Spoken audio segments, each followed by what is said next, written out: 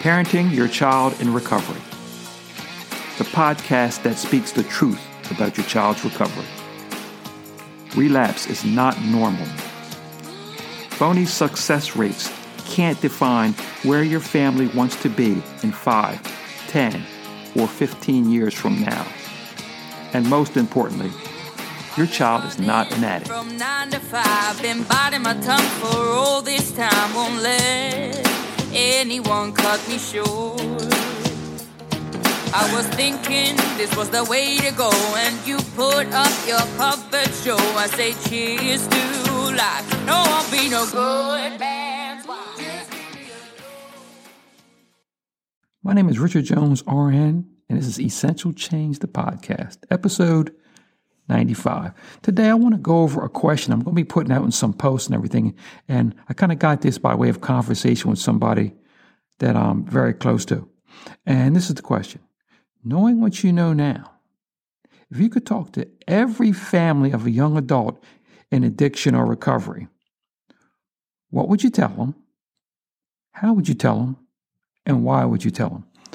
And we started going over this, and there's so many, the variables are obviously uncountable. When you meet someone, is it someone that you know? Is it someone that you want to know? Is it someone you feel sorry for? There's so many variables. So I wanted to put that question out to more than just a few people and maybe get some of their experiences with it.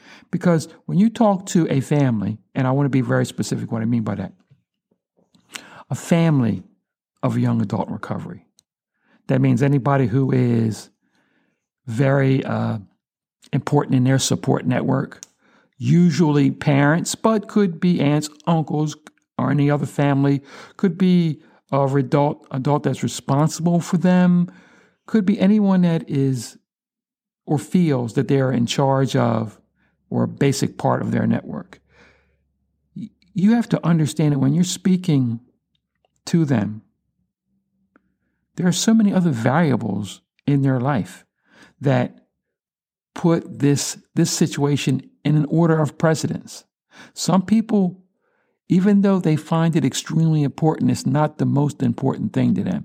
And if you ask them, is it the most important thing to them? A lot of them would say yes, but when we take that life out and look at it and put it on paper, we see that they have many other pressures. But when you go to talk to them about this, you make the assumption that they're holding that in the most highest esteem.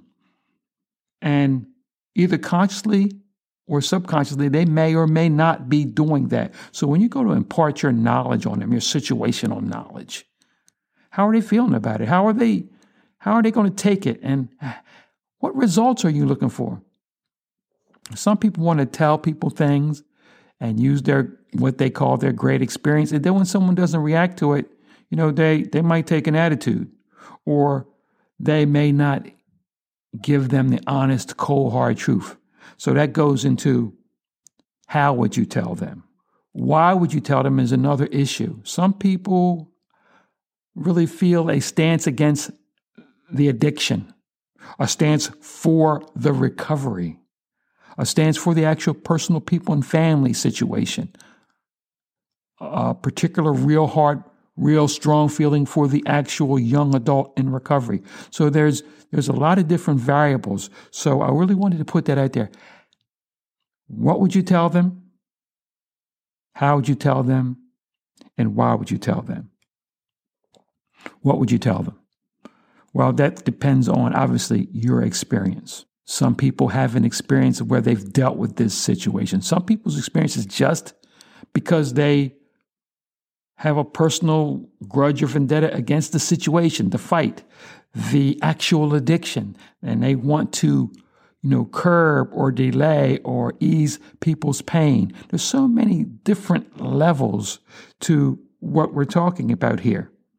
And a lot of times when I speak to people, they want to eliminate or reduce some of the pain and a lot of times some of the confusion that goes along with the entire process. A lot of people who have been through it and help people through it understand that the confusion in the process is so vast, and the misinformation on purpose by accident, the misinformation is tremendous. So you want to dispel some of that misinformation.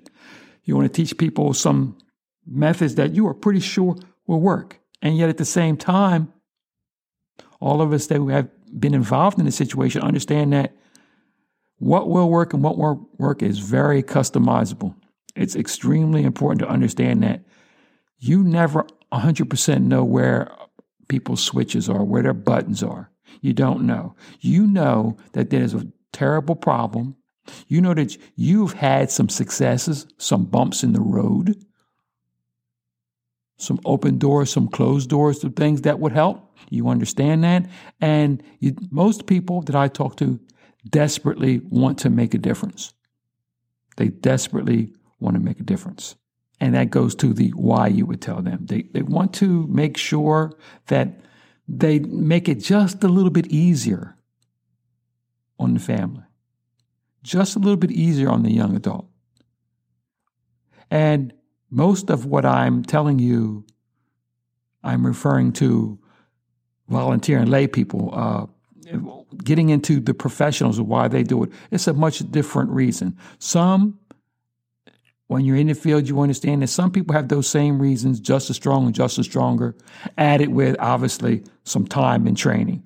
And that goes more to why they are into it. But specifically, why do we tell specific people, specific families, why do we tell them? What's our motivation? What do we hope to get out of it? The whys.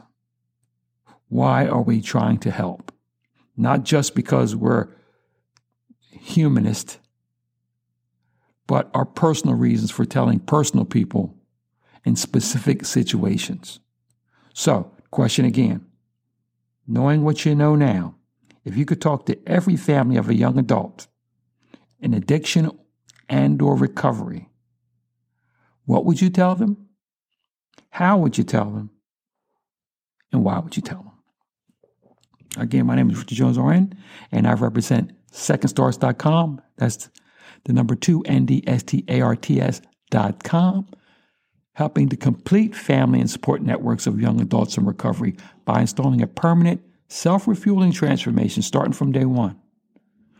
We do this without the guilt and shame of most recovery processes by installing, identifying, customizing, and strengthening the relationships between the clients, the support networks, and the helping professionals. Again, secondstarts.com, number 2 NDSTARTS.com, soon to be joined after the first of the year by secondstartstv.com and our Facebook page for families and helping professionals, Essential Recovery for the families of young adults. So everybody, let's get out there and help someone get better, help someone stay better, help someone be better. Thank you for joining us on Parenting Your Child in Recovery, a podcast for the families of young adults in recovery. For more information, go to secondstarts.com. That's the number 2 NDSTARTS.com and our Facebook group, Parenting Your Child in Recovery. And if you or someone you know loves a young adult in recovery and want a customized premium change to recovery without the guilt and shame of most recovery processes, please go again to secondstarts.com, the number 2 NDSTARTS.com, and book a free call. Thank you.